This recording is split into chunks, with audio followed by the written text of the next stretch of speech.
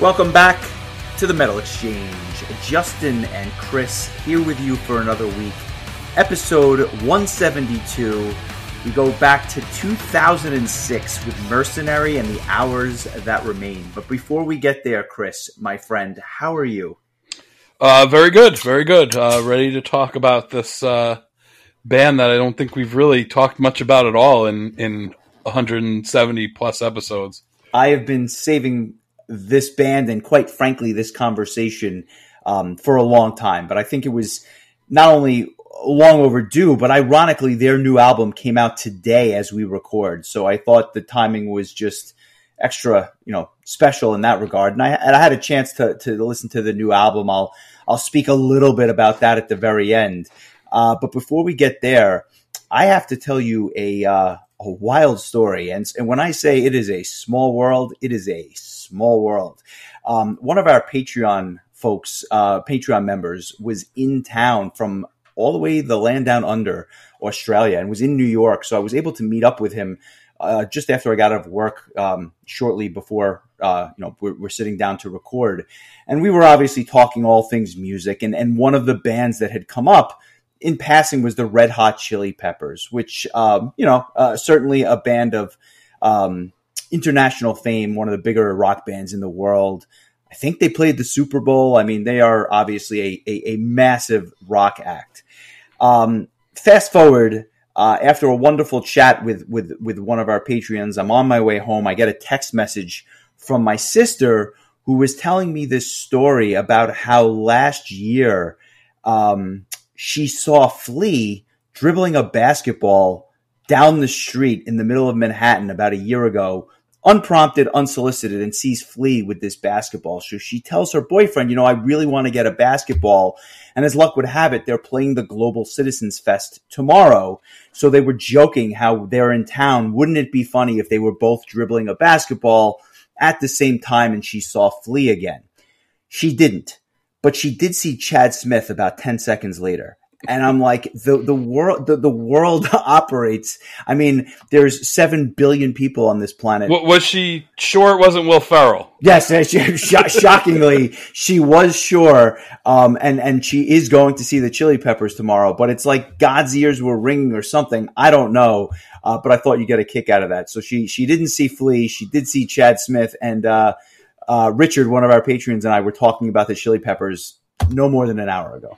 There you go. You manifested it. The Red Hot Chili Peppers are my sister's husband's. I guess that makes him my brother-in-law. His favorite band. So no kidding. I'll have to pass that story along to him. I'm sure he'll get a kick out of it. I'm assuming he hasn't heard Mercenary yet, so maybe that's just a matter of time before. No, he said he was waiting for the podcast to drop. That makes to see what we rank it to. What we rate I think that's fair. I know he doesn't listen to any album we give less than a 7.5 collectively to. So I get it. We have a lot of sway and influence over this stuff.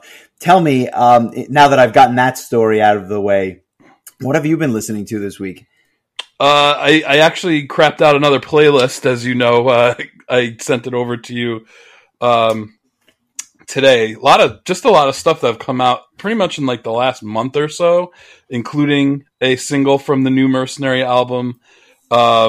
Theocracy has another single called Mosaic, which I thought was even better than the first single. I'm really excited about this new album that they have coming out, which is called Mosaic. And also Angra released another single, Tides of Changes Part 2. And again, these are two albums I'm really looking forward to. I can only assume they'll be on my end of the year list. If they're not, that could only mean that they were disappointing. But, I'd mentioned to you that there's a lot of other good power metal out there right now. We mentioned last week Shadow Strike.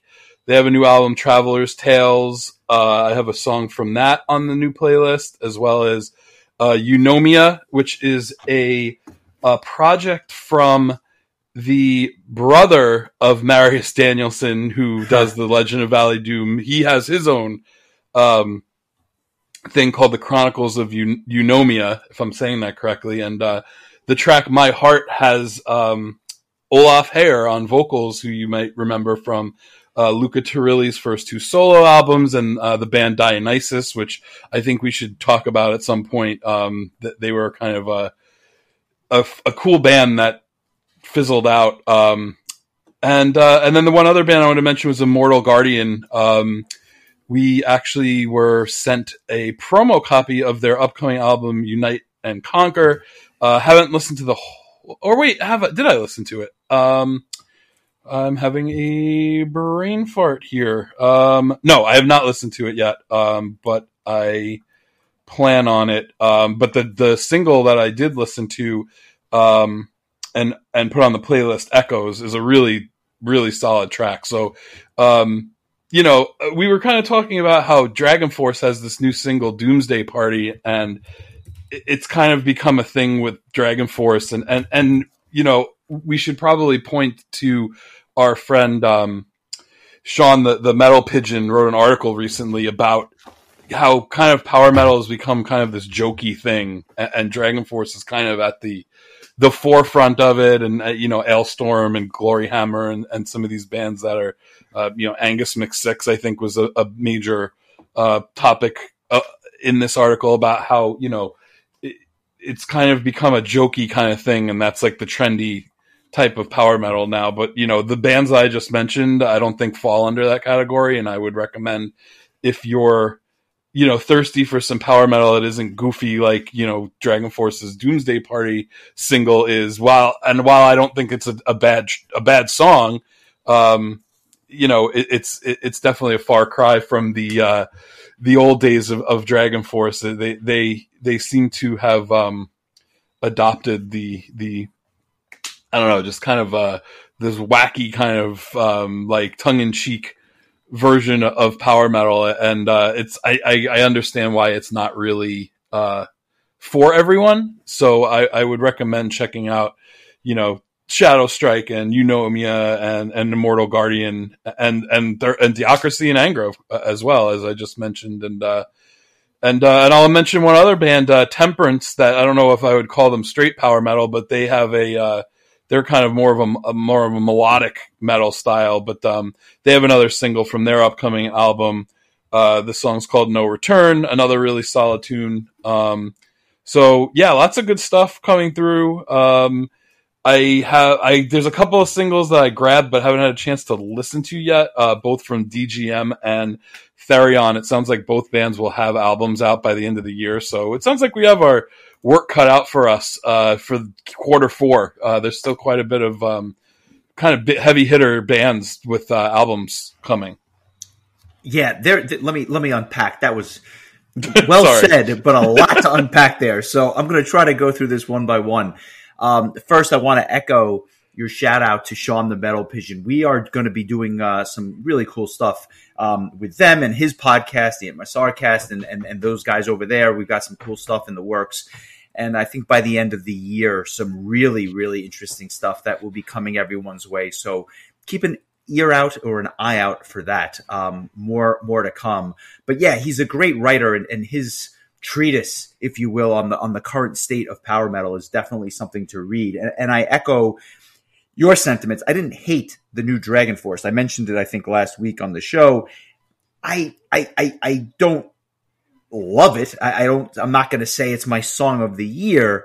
It's certainly a different direction for them. I heard a lot of Beast in Black in that particular song, or just not quite as polished or good as Beast in Black, but I didn't hate it, and I don't quite understand why this band has become like a parody of themselves pretty much since Guitar Hero came out. They had their 15 minutes, as Warhol would say, and that's kind of been it for them. It's been a slow and steady decline, I think, since, at least in the eyes of the fans, right? Like, I think they've released some good material, but for whatever reason, they've got this gimmicky, jokey persona. I'm not sure that's quite fair, but a lot of the stuff you mentioned, Eunomia, for example, Immortal Guardian, definitely less gimmicky and more, classic power metal. And needless to say, Angra, I think that goes without saying. So lots of cool stuff. If you're looking for a real recap of like the last month in metal, I can't recommend your playlist enough. You really kind of hit on everything that I think has been coming out and kudos to you for that. Really, it's a one-stop shop for all the stuff that's coming out. And obviously we will talk about the stuff that kind of hits us as it's released and as we hear it. Cause I have a couple of things myself. Sorcerer came out with their first single from their new album, which is due out soon. The song is called Morning Star. Dare I say that they are the best modern doom band around? And I'm not talking about doom death. I'm just talking about straight up doom metal. They do it well, and I really think that if you've never heard them, definitely something to check out. Clean production, just fantastic vocals from Anders Enberg, who I'm a huge fan of, and I loved his stuff I love a lot of his stuff that he's done, even outside the doom genre. Just really, really solid stuff. And another band that came out with a single, and this was kind of a surprise. I wasn't kind of expecting this, I guess we'll say, but the album of the year just a few years ago was by an Israeli prog band called Skardust, and I was a huge fan of that album. I still think that album holds up exceptionally well, and they've released their first single. They've signed with Frontiers, which I thought was an interesting little change for them or what have you, but they've released a single called Game of Now, and the album itself I think is due out a little bit later this year, if I'm not mistaken, if not early next year, to be determined. I didn't love the single, not going to lie, but I thought it was worth mentioning just because this band is so talented and their last album was so good that if the album is anything close to what the last album was, it's going to be a good one. Did you have a chance to check it out? Another day is here, and you're ready for it. What to wear? Check. Breakfast, lunch, and dinner? Check. Planning for what's next and how to save for it? That's where Bank of America can help. For your financial to-dos, Bank of America has experts ready to help get you closer to your goals. Get started at one of our local financial centers or 24/7 in our mobile banking app. Find a location near you at bankofamerica.com/talktous. What would you like the power to do? Mobile banking requires downloading the app and is only available for select devices. Message and data rates may apply. Bank of America N.A., member FDIC. When you need mealtime inspiration, it's worth shopping Kroger, where you'll find over 30,000 mouth-watering choices that excite your inner foodie. And no matter what tasty choice you make, you'll enjoy our everyday low prices, plus extra ways to save, like digital coupons worth over $600 each week. You can also save up to $1 off per gallon at the pump with fuel points. More savings and more inspiring flavors make shopping Kroger worth it every time. Kroger, fresh for everyone. Fuel restrictions apply. Yeah. I agree with you. I thought it was good. It wasn't great. Kind of almost gimmicky. Like they were trying something a little bit more radio friendly. I don't know. Like could have been the Frontiers influence. Yeah, or maybe it's just not. Maybe it won't be on the album, and it's just a one-off single. Possibly. I mean, who's to say? I've been keeping an eye on iTunes so I could grab the single, but it doesn't seem to have been dropped yet. I'm excited. I feel like, that's going to be a hard album to follow because I think you had it as your number one album of the year. I had it, I think pretty sure it was in my top 10. So we both, highly praised that album. I think the more I've gone back to it, I've liked it even more so. But yeah, to me, like that, there's not a lot of room to go up for them at this point after that last album. So it's going to be tough to follow. So it'll be interesting to see. I'm with you. Sometimes you're a victim of your own success. I think we'll probably talk about another band later that might say the same thing about, to be honest with you, when it comes to Mercenary. But nonetheless, something to keep an eye on and something I'll definitely give ample time to as the new album rolls out, whenever that is. And just one other band I wanted to mention, a band I had never heard of, melodic death metal out of the UK. They're on Candlelight Records, and the band is called Shade Empire. I had never heard of these guys before. This was brand new to me, and I gotta be honest with you, that which I've heard, and I haven't heard the whole album yet, but the album is called Sun Holy. Really interesting melodic death metal. Just melodic enough that I'm kind of curious to see where it goes, but hard enough that it certainly would not disappoint even ardent fans of like an Opeth or an Emperor or something like that. Little something for everyone. So I'll try to post a track of theirs on our social media accounts this week. We had a little bit of an issue with our social medias this week, but I think we'll be back in business very, very soon. So thank God for that. But yeah, just lots of new stuff, lots of exciting times ahead. I think that the next 2 months up until Thanksgiving, I think are going to be kind of nuts in terms of new releases. And then it'll probably die down as we get into the Christmas season. Yeah, as it tends to. Probably will follow suit. Hopefully Royal Hunt doesn't release an album like the first week of December like they've seemed to do every couple of years, and I have to rush to listen to it, and it somehow makes it back onto my list anyway. I've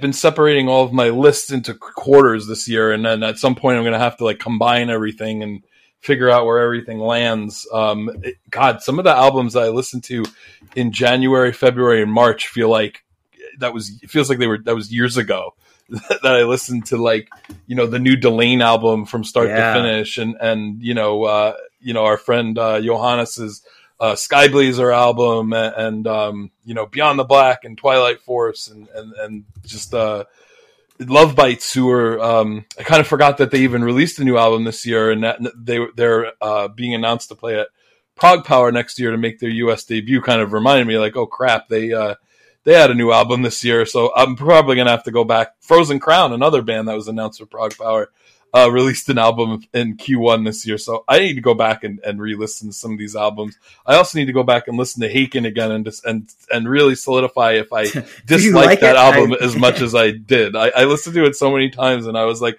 why do I like Ice Age better than Haken? I don't know. We all have our right to our opinions, but I think it's a lot easier to go back a second time than it is to listen to it the first time, right? Like, even if once you've spent a little time with it in the past. Well, let's do it 4 times. Haken notwithstanding, not accessible. Maybe fifth time's the charm. Very good, very good. And so I guess with that, we get to the matter at hand. August 21st, 2006, Mercenary comes out with their album, The Hours That Remain, and this was their 4th album. I think that most people would consider them melodic death metal, although there's certainly elements of just straight up metal and thrash metal and maybe even a little prog thrown in as well in certain points. Talk to me about your first exposure to this band, and I guess in the pantheon of music, how well would you say you know them, this album, their discography? Just kind of talk to me about like your thoughts, just generally speaking, on Mercenary and how well you know them. Not terribly well, like, songs here and there. I remember, I think I'd mentioned last week, I remember a couple of the songs that made it onto the Prague Power 7 DVD, which was 11 Dreams from the album prior to Hours That Remain, and Lost Reality, which is on said album, and we'll probably post one or both of those videos. I assume they're floating out there on YouTube somewhere, as a lot of those Prague Power Pro Shot videos tend to be. But I kind of just always thought of them as like in that category with your Soilworks and your Scar Symmetries of the world. I don't know that necessarily that assumption remained after listening to this album. I listened to it 6 times. I think you literally said I should spin it a half dozen times, so I did exactly as directed. Thank you. I'm glad that you were able to follow directions as well as you did. I'm so curious. What you thought of this album, if for no other reason than I'm trying to think of the best way to phrase this. I think that you are slowly, and I'm sure Kelly would probably not be happy about this, but I think you're slowly coming out of your comfort zone in terms of, what you liked, but you're starting to dip your toe into other pools, and I think you're getting more open with it. And I'm not even just talking about heavy stuff. I think even when we did like Spock's Beard, you were like pleasantly surprised at how much you liked some of the prog rock, the quirkier prog rock stuff.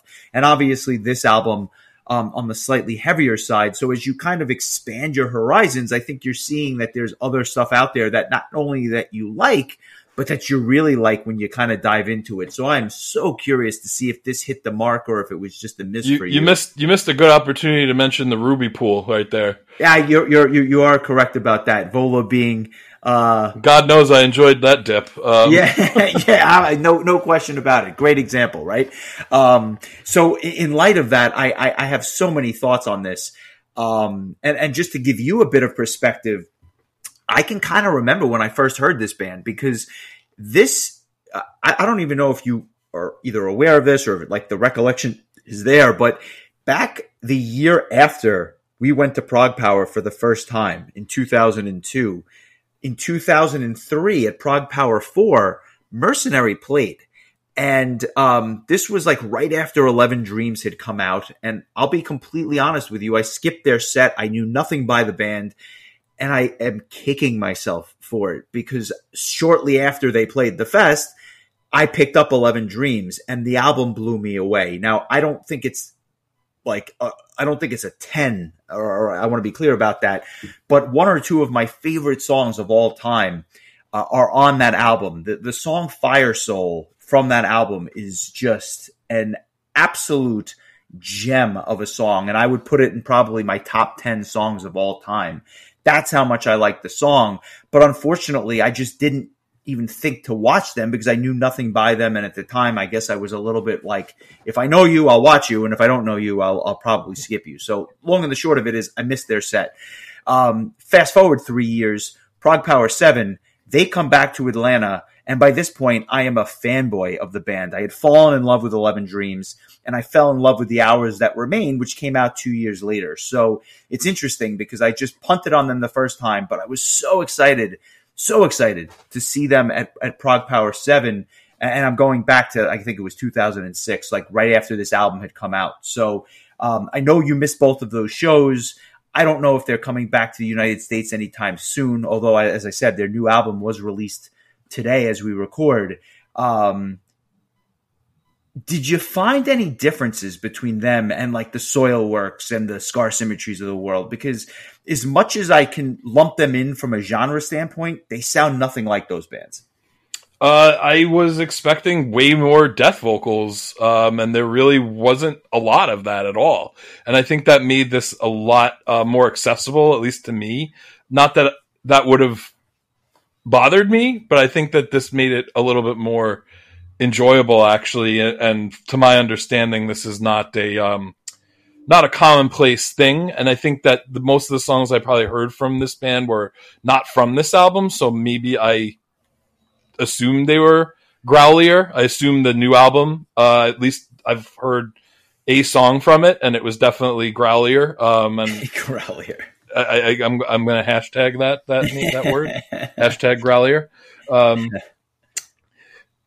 I was like really surprised at how little death vocals there were, and that's why like I struggle to lump this in with the melodic death metal genre. I mean, maybe the band in general fits that mold, but I don't feel like this album is necessarily, I don't know, should be classified as that, because I just don't feel like there's enough death vocals to really put it in that. It's definitely melodic. I mean, I definitely agree with that part. The melodies are it's rife with melodies, but yeah, I just didn't find that. I was kind of bracing myself, which involves a lot of clenching, for like an hour of screaming, and it really didn't turn out that way, and I was pretty okay with that. And to that end, this was a bit of a departure for the band. I think that on 11 Dreams, it was certainly polished, but there's a lot more harsher vocals, and the reason was because it was growlier. It was growlier, and the reason it was growlier was because Henrik Anderson, one of their founding members, was essentially the growler, right? And he's not on this album. So while there are growls throughout the album, it's not like they're not there. I think that the cleans are predominantly on display. I would probably say it's an 80-20 split if I had to wager, maybe 85-15. And so the album has a bit of a different feel to it. But that being said, I still would put it in the melodic death metal category because I mean, let's be honest. There are growls here, and when they come up, there is some brutal stuff on this album. I mean, like some of this is brutally heavy, but what I love about it is it just doesn't lose that melody throughout, and I think that that's why for me this is just an absolute superb album. So I'm not gonna belabor the point, but I have a very high score for this album, and it's always. I would if there was somebody who was not familiar with melodic death metal, I feel like this album might be the perfect kind of entry point to kind of ease them into, instead of handing them like a classic Bodum album, go with this. I feel like this would be a good way to ease them in without like overwhelming them right off the bat. Yeah, and like I think you get used to the genre over time, but this would certainly be like melodic death metal 101, right? Like this is the introductory course. And if you like this, then you can kind of go to 11 Dreams, or you can go to Scar Symmetry, or you can go in any number of directions. But this is certainly a beginner's course in the genre, if you will. Yeah. And it's a good one because I think that what it lacks in death vocals, it makes up for it in just like hooks galore and just great melodies and just heavy guitar work and heavy drumming. Like it's really I think technically sound album that doesn't get I feel like it doesn't get like drowned out by just a lot of death vocals, which I think can sometimes be distracting depending on the type of death vocals. But I don't know. I feel like the clean vocals are so good on this album. Like I just really enjoy the vocalist Michael Sandiger. Yes, and his vocals are so good on this.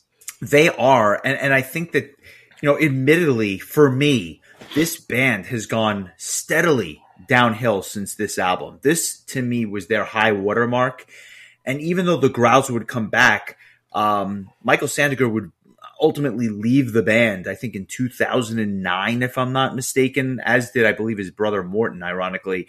But let me just walk you through the lineup just to kind of set the stage for 2006. Michael and Morton Sandiger on vocals and keys, respectively. Jacob Mulberg on guitars. He would leave the band. I'm sorry, he'd be the one constant factor in the band, as he's been there since 1994. Martin Buss on lead guitars. He is also in the band, but started with them in 2002. And then Mike Park on drums on this album. He is no longer in the band. But what's fascinating is none of the original members, this band started in 1991. None of the original members are actually in the band now. So like they've had lineup changes galore, 2 long-standing members, but it's a very different band now than it was. And just to give a little peek behind the curtain, I thought the new album was actually pretty decent, but I don't think it holds a candle to this in a number of respects, which I'll get to. But where do you think it stands as far as everything they've done since this album? So that's a fantastic question. Having loved 11 Dreams and having thought that this Hours That Remain was the high watermark, they've come out with 3 albums since then, and none of them resonated with me. Like, didn't like them. Like, can listen to them and just don't understand the appeal on any of them. Not that it's bad, it's just not as catchy. And so I would argue... It doesn't sound like we're going to be able to snag an interview with one of these guys with these glowing reviews for their later albums. I want to be honest, like it just never did. And so as much as I'm praising these 2 older albums, the newer stuff didn't do anything, although I think the new album is probably the closest to this. So like we're trending in the right direction, if you will. And I've got some funny stories about like this particular lineup, and when we saw them at Prague Power, I'll get to that. But for 3 albums, they just kind of lost me, and I can't even say why. I just think it lacked the hooks that this album and the predecessor had. Fair enough. I was curious because I don't know that I got to hear much of those. Well, I mean, I didn't really get to hear much of any of their albums, frankly. I don't think I've ever heard anything from their first 2 albums. I'm not familiar with that at all. I think I started on 11 Dreams and kind of, picked and chose randomly throughout the years. I'm definitely going to give this new album a a listen start to finish. It's called Soundtrack for the End Time. So some more upbeat kind of content from Mercenary after following their Through Our Darkest Days album. Consistent, if nothing else. I mean, lyrical themes, Yeah. So I want to ask you this question before we start talking about the songs. What do you have an idea what song I would have chosen for Song of the Week? I'm very curious about what yours is going to be. I have been thinking about this question all week, and more than I probably should have, because I have no freaking clue which song, if any, stood out to you. And I had about 4 or 5 that I was toying with because I just loved the album so much, but I was able to narrow it down. Ironically, Richard agrees with me. So I just want to be clear about this. I told him what my song of the week was, and he actually said to me that was his song of the week for this album because he happens to be a fan of it. I'll be curious to see if all 3 of us pick the same song. But may I take a guess? You may. I am going to say Simplicity Demand, but I don't have any reason for that other than I think you probably like the chorus. So that's what I'm going to say. Okay.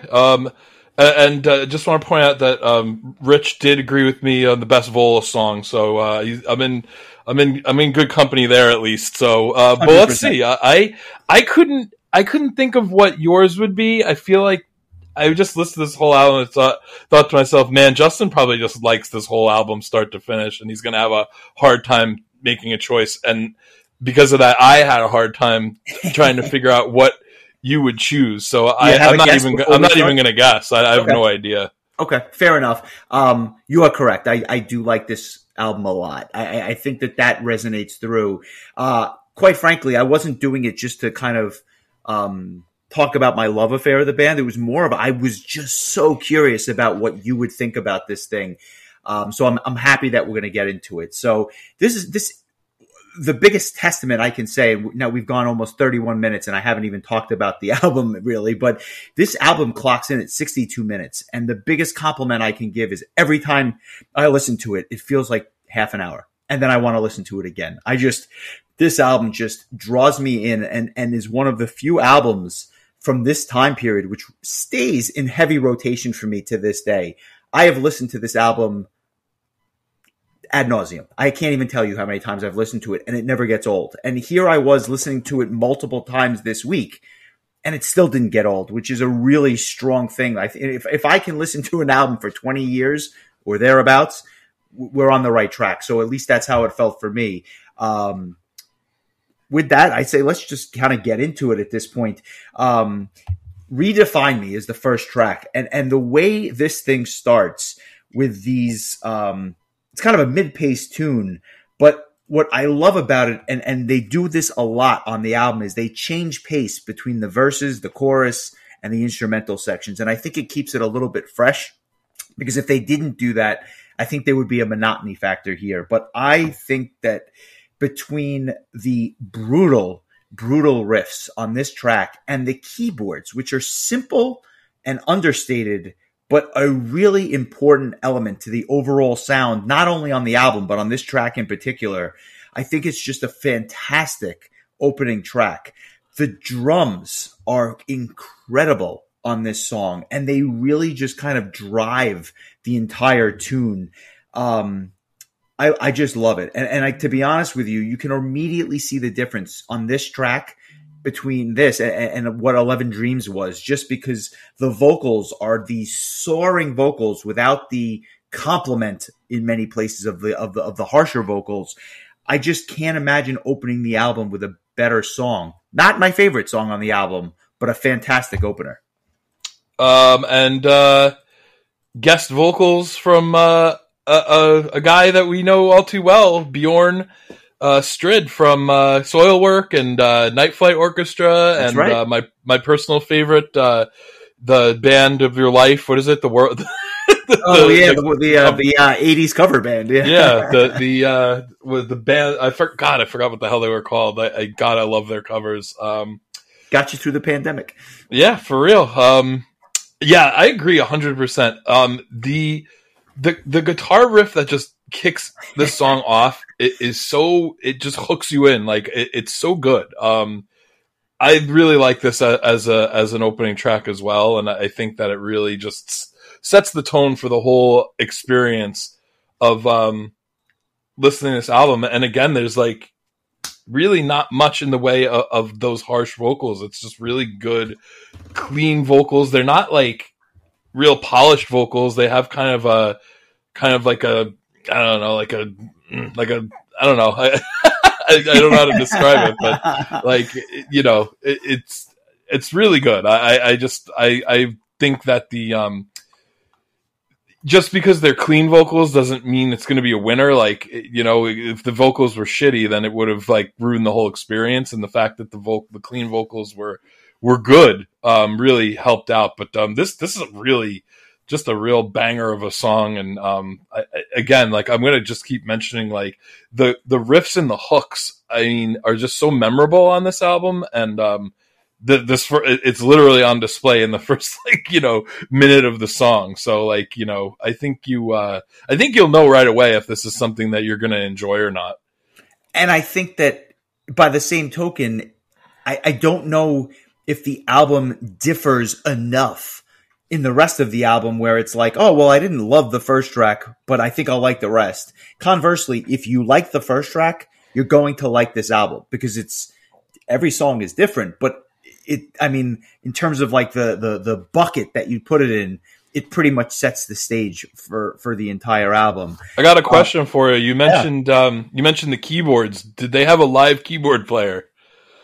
I believe they did. Although memory serves, I believe they did, and I think it made a ton of difference. Like, I'll talk about it more, but that live set, just like, I've never wanted to take the person next to me and just start tossing them around as I did during this set. I lost my mind.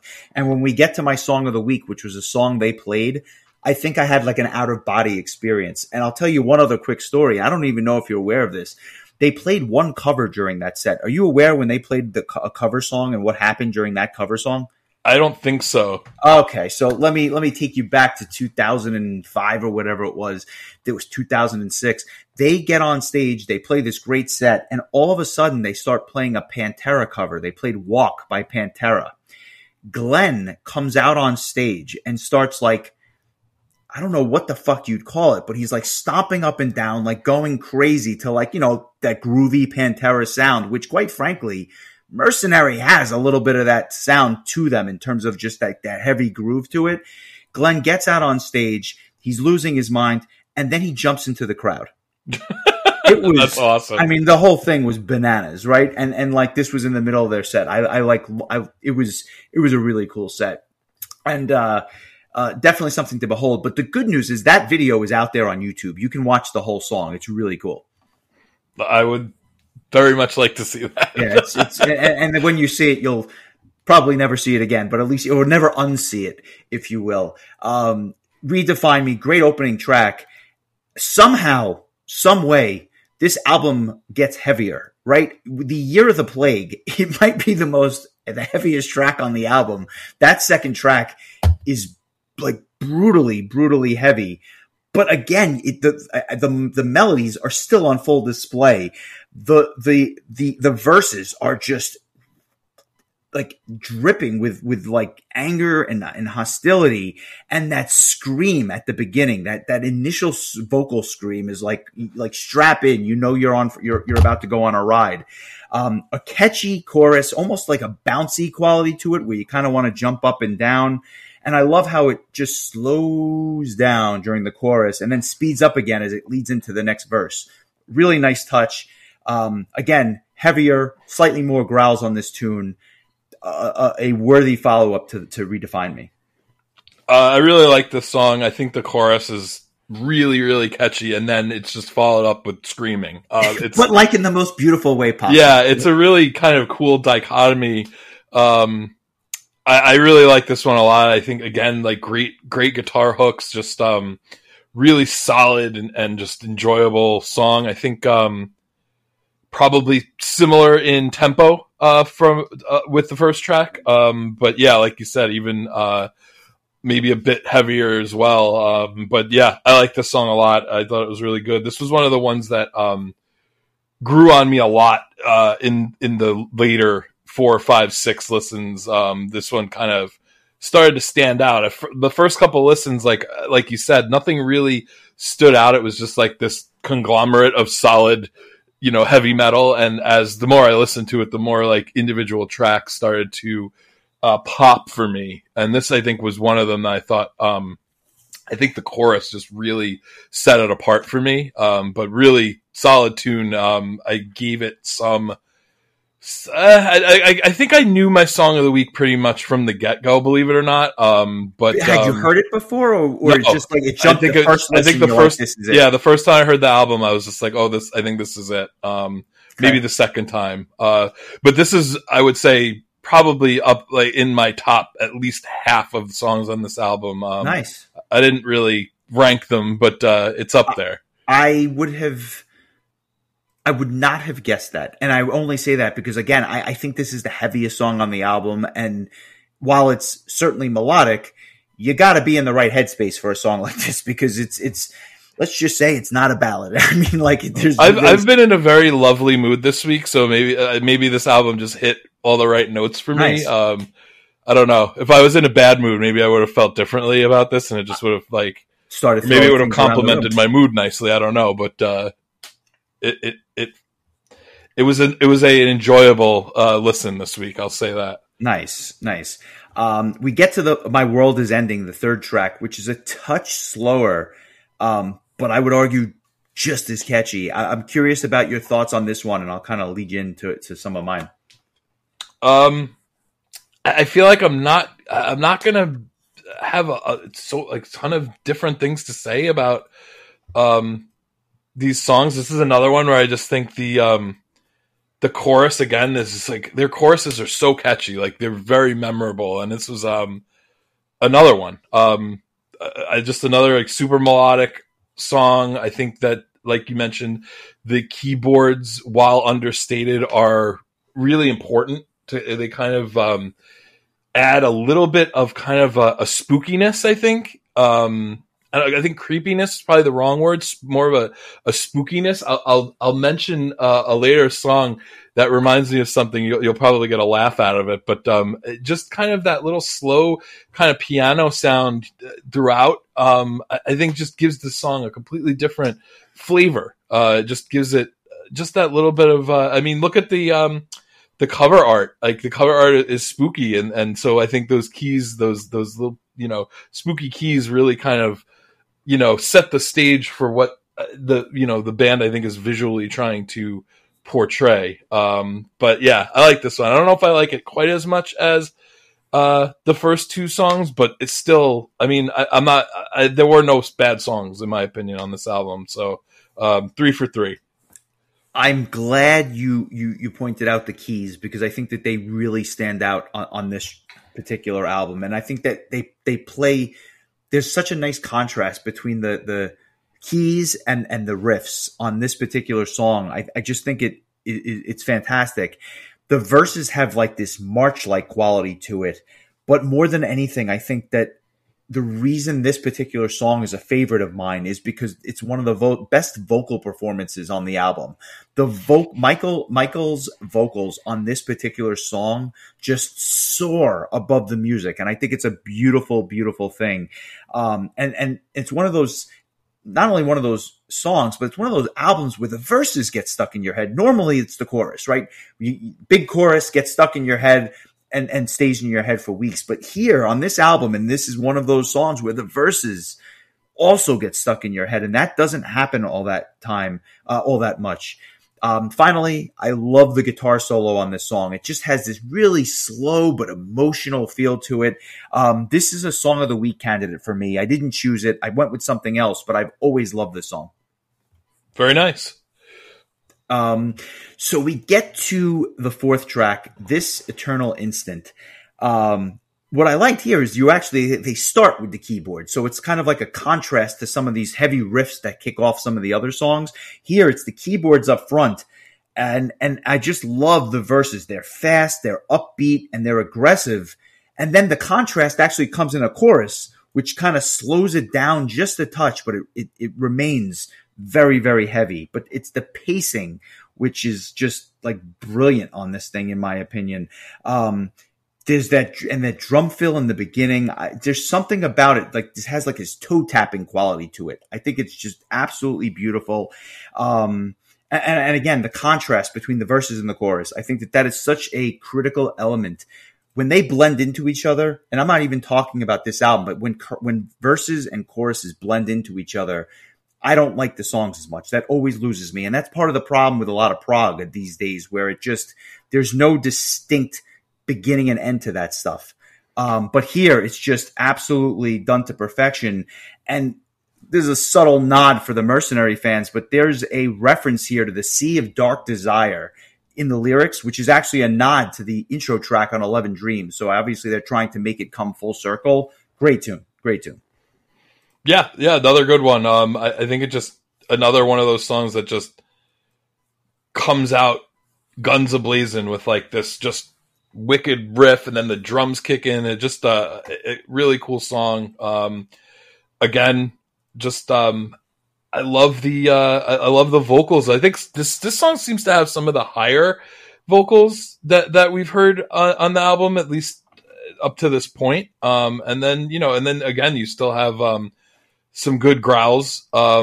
This is a 6+ minute song. A lot of these songs are not short. No, they're meaty songs. It's a meaty the album. shortest song is 4 minutes and 46 seconds, and pretty much everything else is well over 5 minutes. And some exceeding, a couple tracks exceeding 8 minutes. So doesn't really overstay its welcome, though, in my opinion. Like I think that it just works. Again, there's some more of that kind of spooky piano towards the end of the song, which I think again adds such a cool element, a little bit of a darkness to it.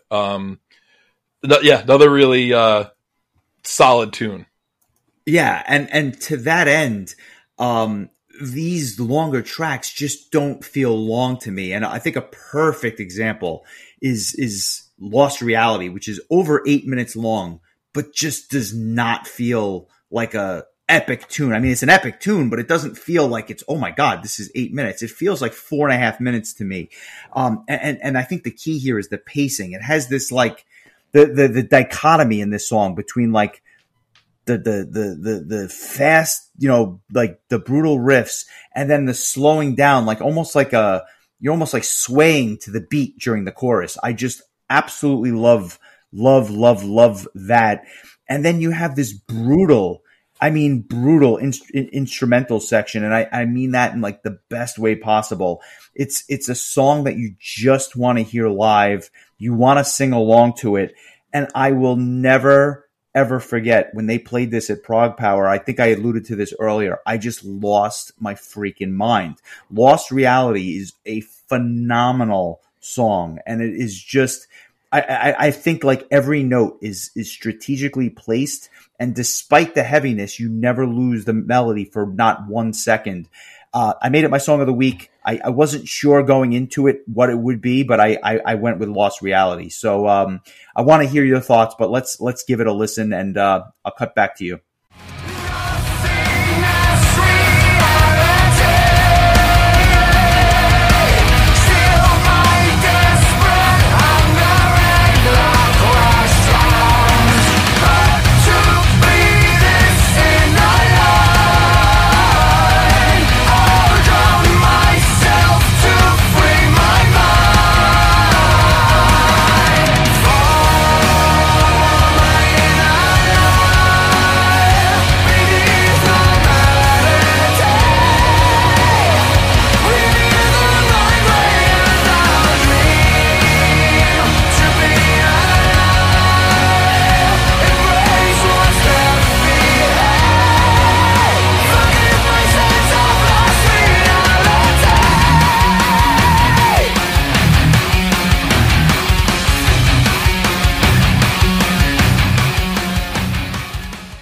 After going on at length about the masterclass, which is Lost Reality. I want to hear your thoughts. Oh man, I love the keyboard intro. To me, I was like, did I accidentally put on Stradivarius? Like that's that's kind of how I felt. Man, it worthy of all the high praise you gave it. It's this 8-minute song that just never drags. I really like that like keyboard riff that opens the track. Just kind of is sprinkled in throughout the rest of the song. It kind of it's kind of like harkens back to that beginning. It was very close to being my song of the week, but again, it didn't top my initial first instinct. But man, this one probably it's probably my second favorite track on the album. It's one of the tracks that I mentioned earlier that's on that Prog Power 7 DVD. So I would hope that we can find a clip of it on YouTube, because I think that would be cool to share, since you had such a fond memory of hearing it.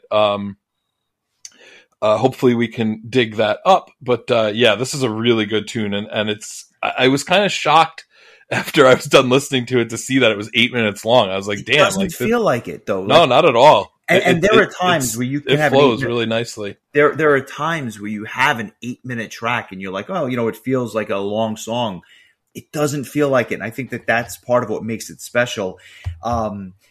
It's funny. Another gem of a track is Soul Decision, which is the next track. And this album is almost like an Oreo cookie, because these two songs in the middle, Lost Reality and Soul Decision, I could see this being your track of the week as well. I want to be clear. These are two of the best songs on the album. They're gems. Arguably the most melodic song on the album, Soul Decision, which is part of the reason I think you might like it. Great bass lines, which is something I haven't really mentioned. And I should talk about the mix a little bit. Jacob Hansen, love his work, does a great job with the mix. It's a little muddy, but I think that that's the kind of sound they were going for. I don't think they were looking for like this pristine low end. I think they were looking for this wall of sound that kind of just hits you. And Jacob Hansen is known for that. He does that with Pyramaze. He does that with some other bands as well, and he does it really well. But I love the bass lines on here. I think the mix is great. The vocals are top notch. And what separates this from some of the other tracks is the layered vocals. There are parts of this song where you hear not only the soaring cleans, but you actually hear the growls underneath at the same time. They layer them. Really, really cool. And quite frankly, another song of the week candidate. I like this one a lot.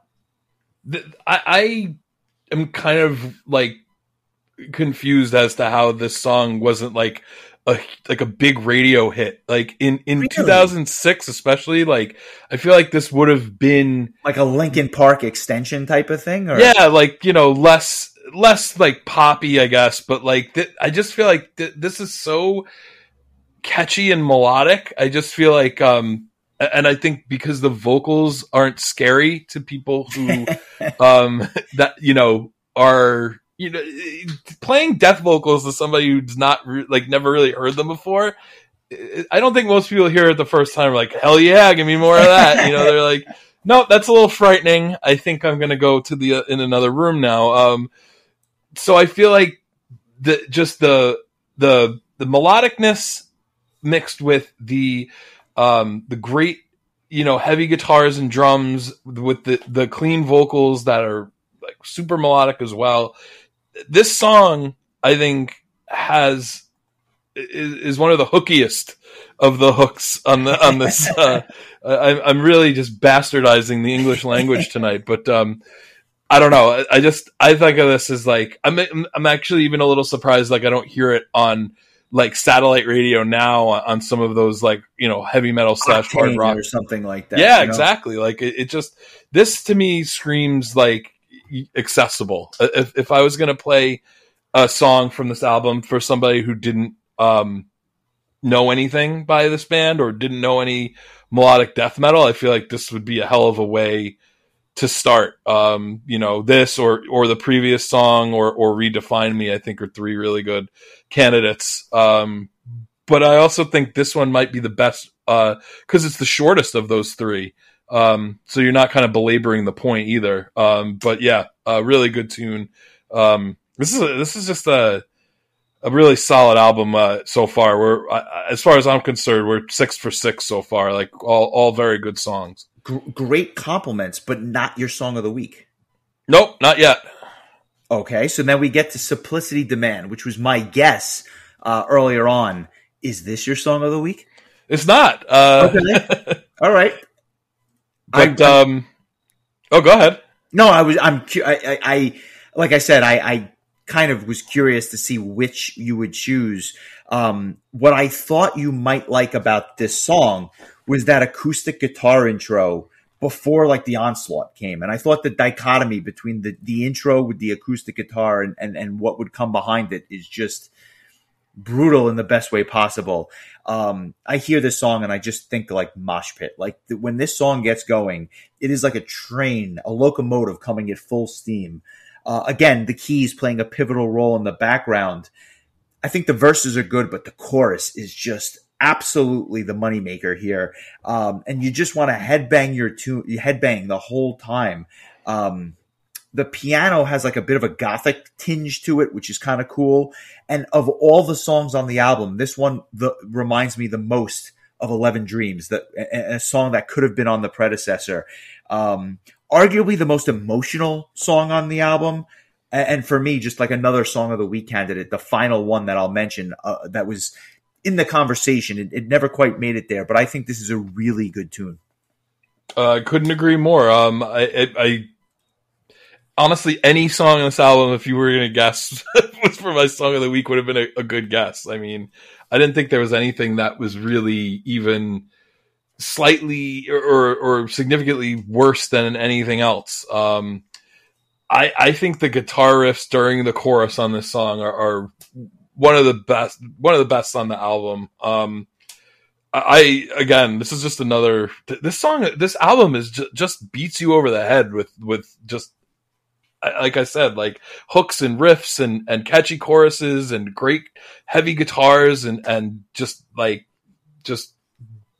freaking banging ass drums. Like it's got everything. I would recommend this album really to all types of metal fans. I feel like prog fans would appreciate it for its technical, technical prowess. I think power fans would appreciate it for the power. And death metal fans it might be a little mellow for them because there's not a lot of growling on it, but it's still, I don't know, man. It's brutally heavy.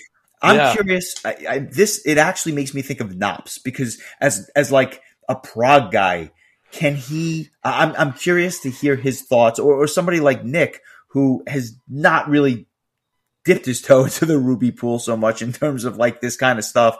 But would he just go bonkers for something like this because the hooks are so good that you can't help but fall in love?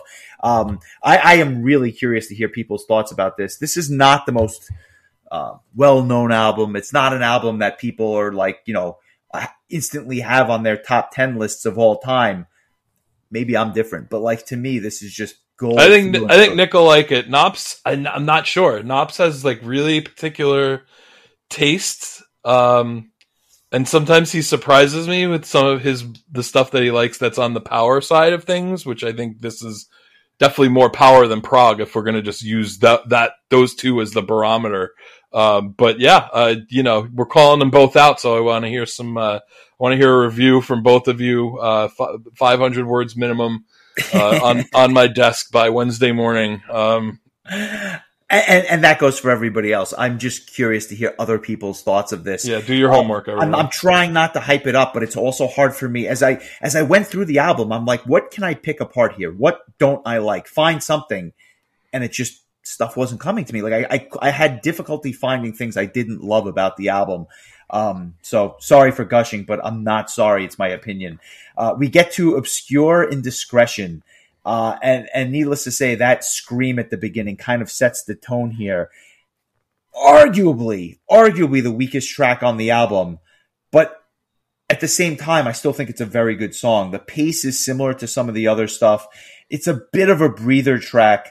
And I guess it's a bit of a breather track because the chorus might not be as strong as some of the choruses that came before it.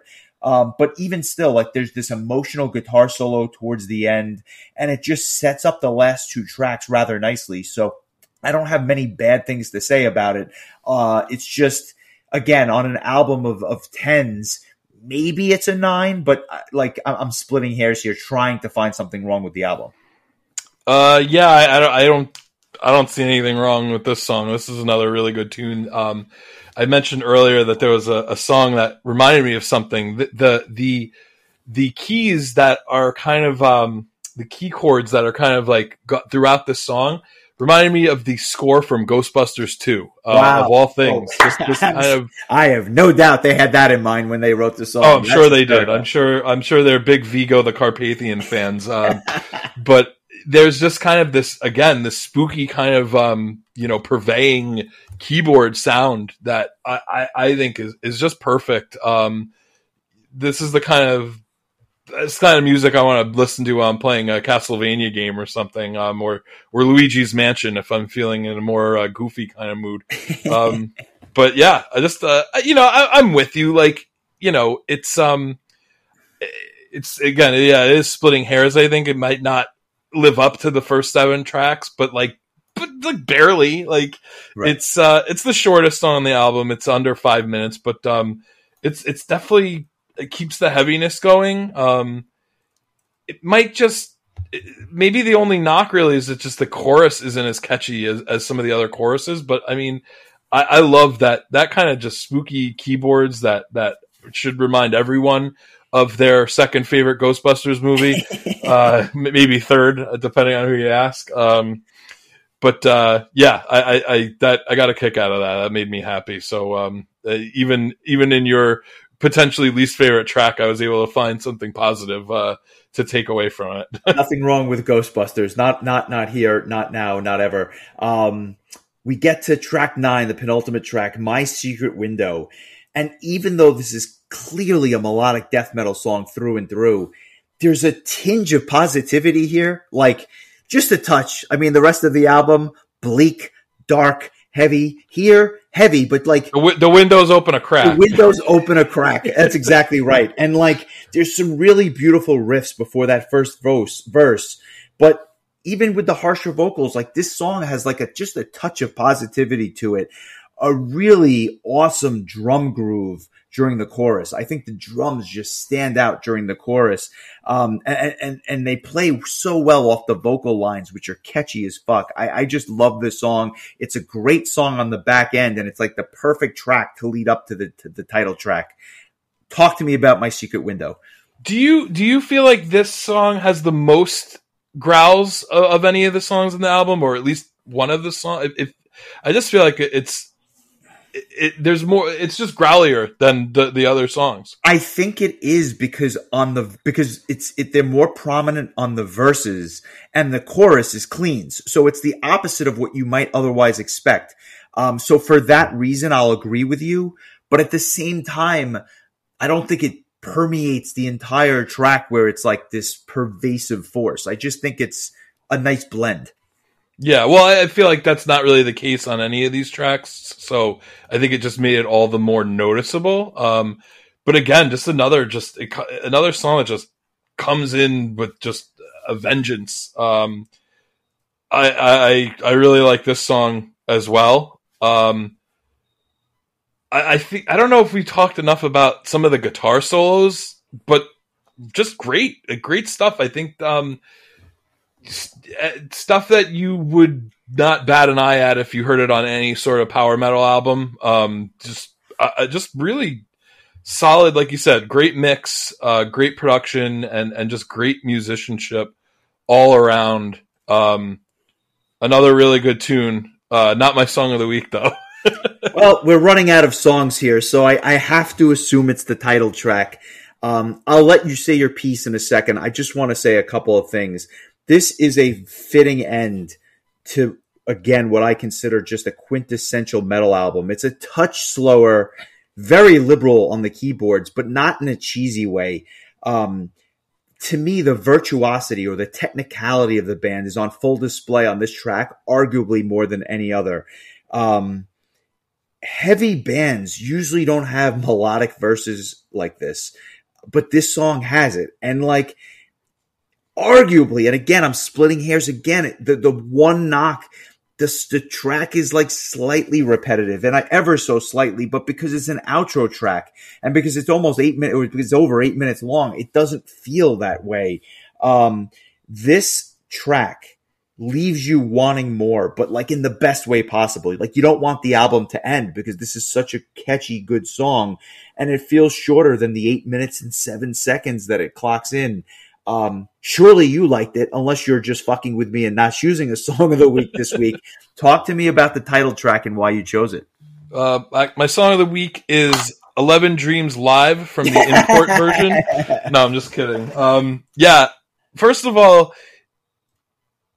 the way that the song opened up, I think, was for me the most memorable opening, because when you combine the guitar riffs with that really awesome keyboard melody, I can't put my finger on what band it reminds me of. It's a little bit Stradivarius, but I feel like there's a better band that I can compare it to that's not coming to mind. But that melody that they use will reappear throughout the song, and I just feel like that makes the song feel so memorable. And on an album with tons of memorable choruses, this one was my favorite. It's just so melodic. It sticks in your head.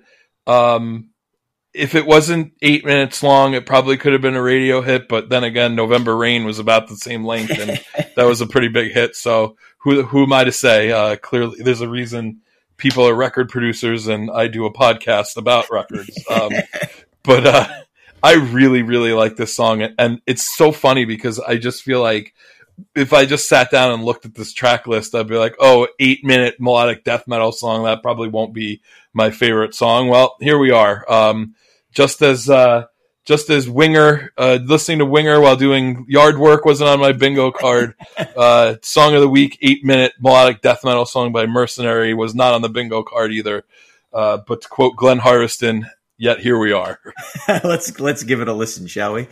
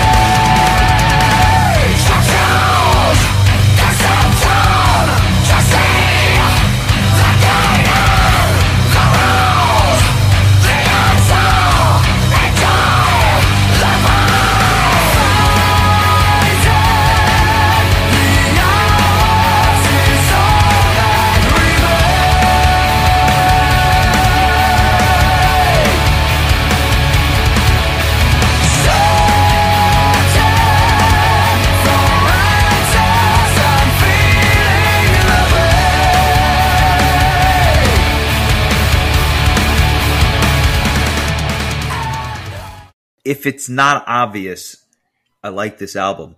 What the problem is, again, the band just never hit this high watermark again. And I was looking for certain things as a result of this album in future releases. The hooks, the melodies, the songs that just got stuck in your head. And at one point or another, I think every one of these songs has like been stuck in my head for a day or two, or at least, just because they, like how catchy this stuff is. And they never quite got there. And that's why even listening to the new album, I enjoyed it, but it is not this album. And like I said, even 11 Dreams has tracks like this, which are just really catchy. Some are even heavier. Listen to Fire Soul if you don't believe me. What a brutal tune that is. Just a great album. It sounds to me, based on everything I heard, that you really enjoyed it. So I'm very happy to hear that. I wasn't sure. I thought it might be something you like. I thought it might be something. I just had no idea what to expect. But I'll pitch it over to you. This album came out 17 years ago. What are you rating this thing on a scale of 1 to 10 now that you've had a chance to thoroughly digest it? Well, far be it for me to give a succinct, ribbon or bow to tie on this thing. I'm not going to do that. I'm going to probably tell an anecdote, maybe a couple of stories, take you on a little stroll down memory lane. Yeah, there you go. I talk a lot about there was a period of time where like metal just wasn't really happening for me for whatever reason. I wonder if a lot of people kind of go through a phase, and I think we've kind of had a discussion about this not that long ago, where you just start to feel like things are not living up to what you heard in those formative years. And we talk about, your Holy Lands and your Angels Cry and your Keeper of the Seven Keys and like all these big ass heavy hitting albums, all the Sabotage albums, the Stradivariuses, all that stuff that we first heard, in 97, 98, 99, 2000, hearing Camelot for the first time, hearing Rhapsody for the first time, like just Sonata Arctica, like one after the other, these mind-blowing experiences. And I feel like I kind of hit a point where, first of all, going to college and being around a lot of people that didn't listen to metal, I didn't really Wait a second. You're going to tell me that when you were at Scranton, people weren't listening to Mercenary? Is that, do you want me to believe that? No, not even Knops. A lot of Tea Party. But, yeah, I mean, I had experiences where I would hear somebody playing like Dream Theater in a dorm room, and I would go running to find out who it was. I'd be like, "Holy shit, there's another one!" Like that happened, I think, twice, and I'm pretty sure it was the same guy. But but I think there was after I finished college and I moved back down to Long Island, I remember a time where you were like just showing me all these different bands like that, because there's like this whole missing era for me. Right in that era, to be clear. Exactly. And I remember this being one of the bands that you mentioned, but so many, like, the beginning of Epica and the beginning of, some of the After Forever stuff. Like I could think of just a whole slew of bands that I just missed. So this definitely falls in that category. And, it's funny because there was a discussion in our Facebook group about, I think it stemmed from the Winger album that we talked about last week, Pull, and just about how I think some people were a little surprised that we ranked the album lower than they thought. And one of the things I said is that, it's very rare that I've ever given something that I was hearing for the first time higher than an 8, because I think when you don't have that nostalgia and you weren't there to like appreciate its impact at that time, I feel like I don't know, there's something missing. In the case of this album, this is going to be one of those rare times where I go above an 8, because to me it was that good. So to me, I give it an 8.375. I really like this a lot. If I had gotten into it when it came out, I could totally see this probably being maybe more of a 9 if I saw it live and had that experience you had. But like, this is you're not going to get too much higher than this for me on an album that I've been listening to for a week. With the exception the exception of the last Halloween album, which I think I gave a 9.5 after but 1 week. But you have the nostalgia with the band there. Like, this band means nothing to you. Yeah. And like, that is an incredibly high score for something you're hearing, or at least doing a deep dive in, for the first time. And so to that end, I'm thrilled. To me, like, I was like, maybe he'll like it like a 7. I'm like, if I could get a 7 out of this, it would be good. But that's an astounding score. So kudos to you for keeping it open. The score grew steadily each time I listened to the album, and like even as I was re-listening to it while we were talking, like the score was,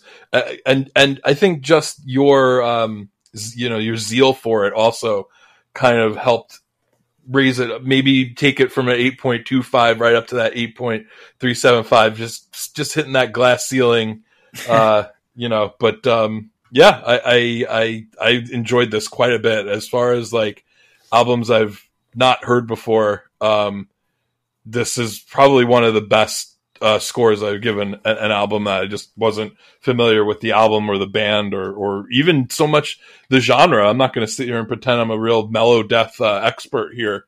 That's what's surprising to me, that you were able to give such a high score to an album that's not, I mean, if this was a power metal album that you had never heard and I put on an Accent Star album from 2005, I'd be like, all right, he likes it. It's power metal. He loves power metal. That this, I'm blown away by that score. So kudos to you for keeping that open mind and really spending your time with it. I know a number of people reached out to me wanting to know what your score was, and I think they're going to be pleasantly surprised as they hear this. Well, and I will say, I think the vocals definitely helped, because I think the vocals were so good. And I think even if it was like 50-50 clean death vocals, I don't think it would have changed my score any.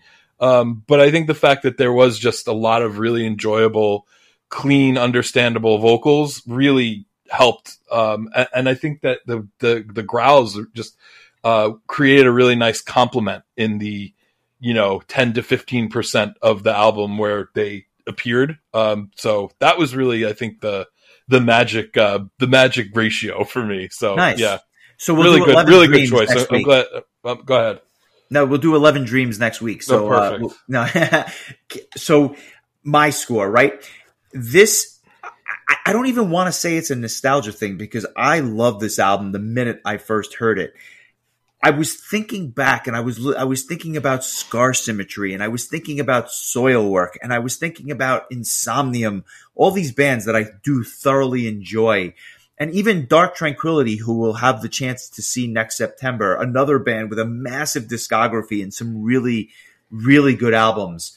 And I'm trying to say to myself, can I find a better melodic death metal album from any of these bands? And not only can I confidently say that the answer is no, but I think that this album is just head and shoulders the pinnacle of the genre, at least for me.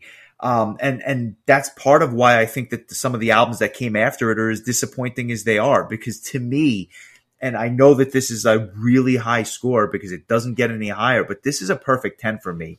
This is the best album in the genre, and an album that, like I said, after 17 years, I can put this album on at any time, and it just brings a smile to my face. I don't get tired of it. I don't get sick of it. Like I said, when we're done talking, I'm going to have to go listen to it again because it's that good to me. I don't get sick of it. This is a perfect album to me. It is a desert island disc. There's nothing I would change about it. And I would put it up there with the Operation Mindcrimes and the Images and Words. But again, for the melodic death metal genre, right? Like, you have to like the genre at least a little bit to give it that score. But it is the best album in that genre, and I would put it up there with the all-time greats. Now, let me ask you this.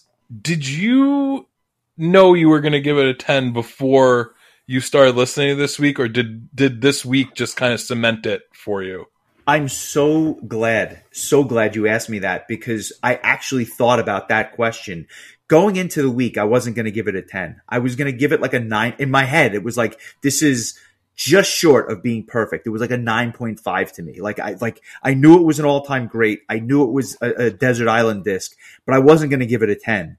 But what really sold it for me was that, knowing the album as well as I do, and I know every track backwards and forwards, I was able to listen to this disc 5 times this week, and not once did I say, let me skip it. I know this track, or let me just get to the end and I'll listen to something new that I, may not have heard.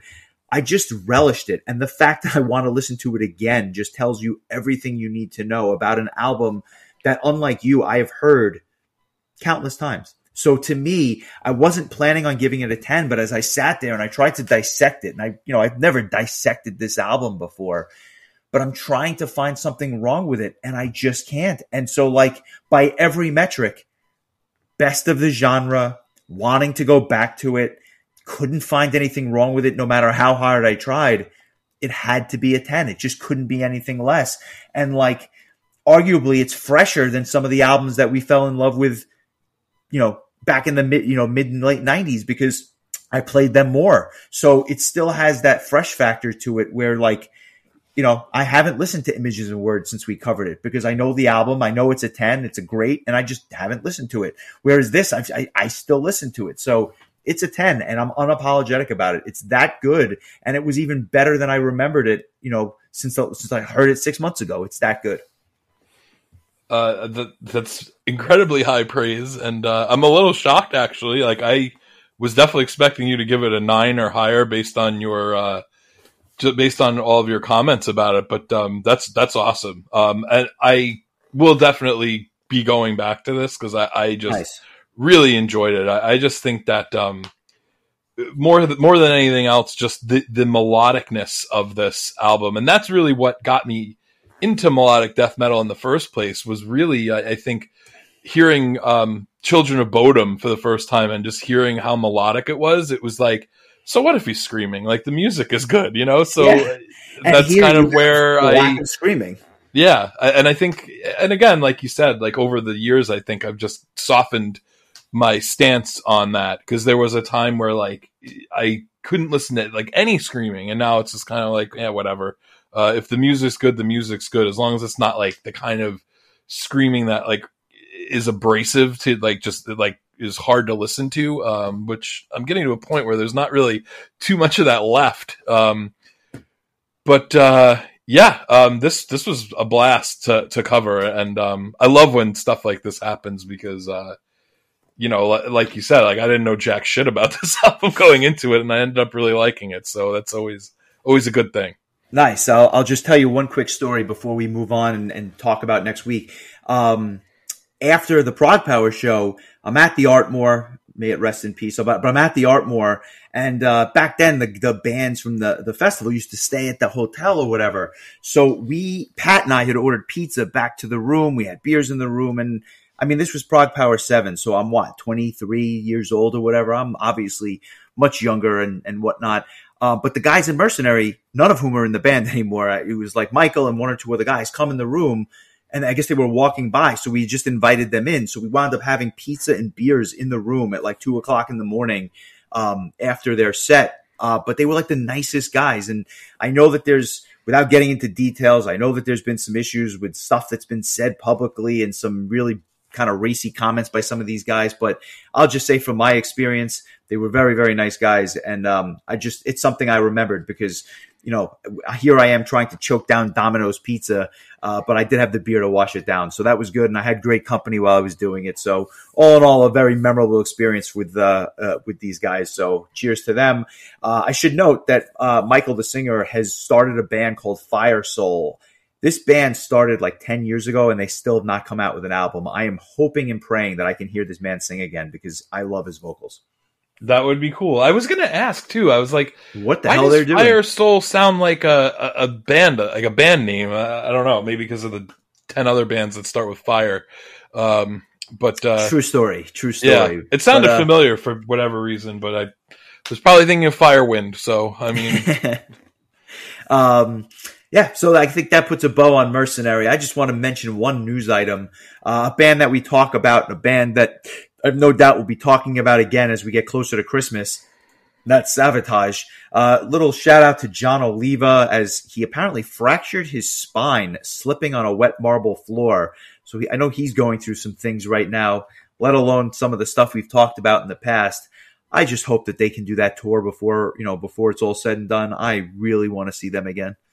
Oh, the man needs to I don't know, the luck that this guy. He needs to go in a bubble and just stay there. You know what I'm saying? And just, I would like for you to stay in this padded room until Prog Power 25. If you could make it happen, that would be wonderful. Write your songs from in the room. We'll put a piano in there. I don't know what to say. I want to just take this time to send thoughts and prayers to our friend Danny Estrin from Voyager. We found out just recently that they had to cancel their tour because Danny has some form of cancer. We don't really know too much beyond that, just that he's going to get it treated, and hopefully, much like many people we've mentioned on this podcast, Dave Mustaine, Floor Jansen, Ronnie Atkins, Bruce Dickinson. The metal blood is stronger than regular blood, in my opinion. I have little doubt Danny's gonna beat this thing, but I would be remiss if I did not at least mention his name because not only is he just a really sweet man, he was also somebody who graced us with his time to be on this podcast, which we appreciate. And I just was like really floored by that announcement because you just don't expect to hear that about somebody that's, about in your, peer group age-wise, definitely not talent-wise, but age-wise for sure. So, I know a lot of people, so many people on my social media posted photos that they took with him over the years and just sending their love. That's just how much this guy means to the community. So I felt like I would be remiss if I did not mention him. So,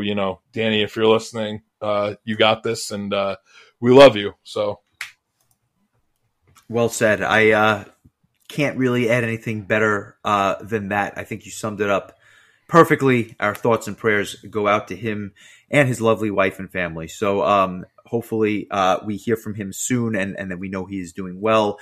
The next news should be good news, whenever that is. So cheers to him. And I guess I will segue to our album next week, which is the first Monday of the month, Request Monday. Obviously, if you are a member of our Patreon, you are sending requests in. We appreciate that. We look forward to getting more. Consider joining if you have not. If otherwise, tell a friend about the show, leave a 5-star review, etc. It helps other people find the podcast. But next week, we do our second album from the King, not Elvis, but Diamond. King Diamond. We've done Merciful Fate, and now we go to his solo project, and we go to, I think, what most people would consider his most famous, arguably his best solo album, and that is Abigail from 1987.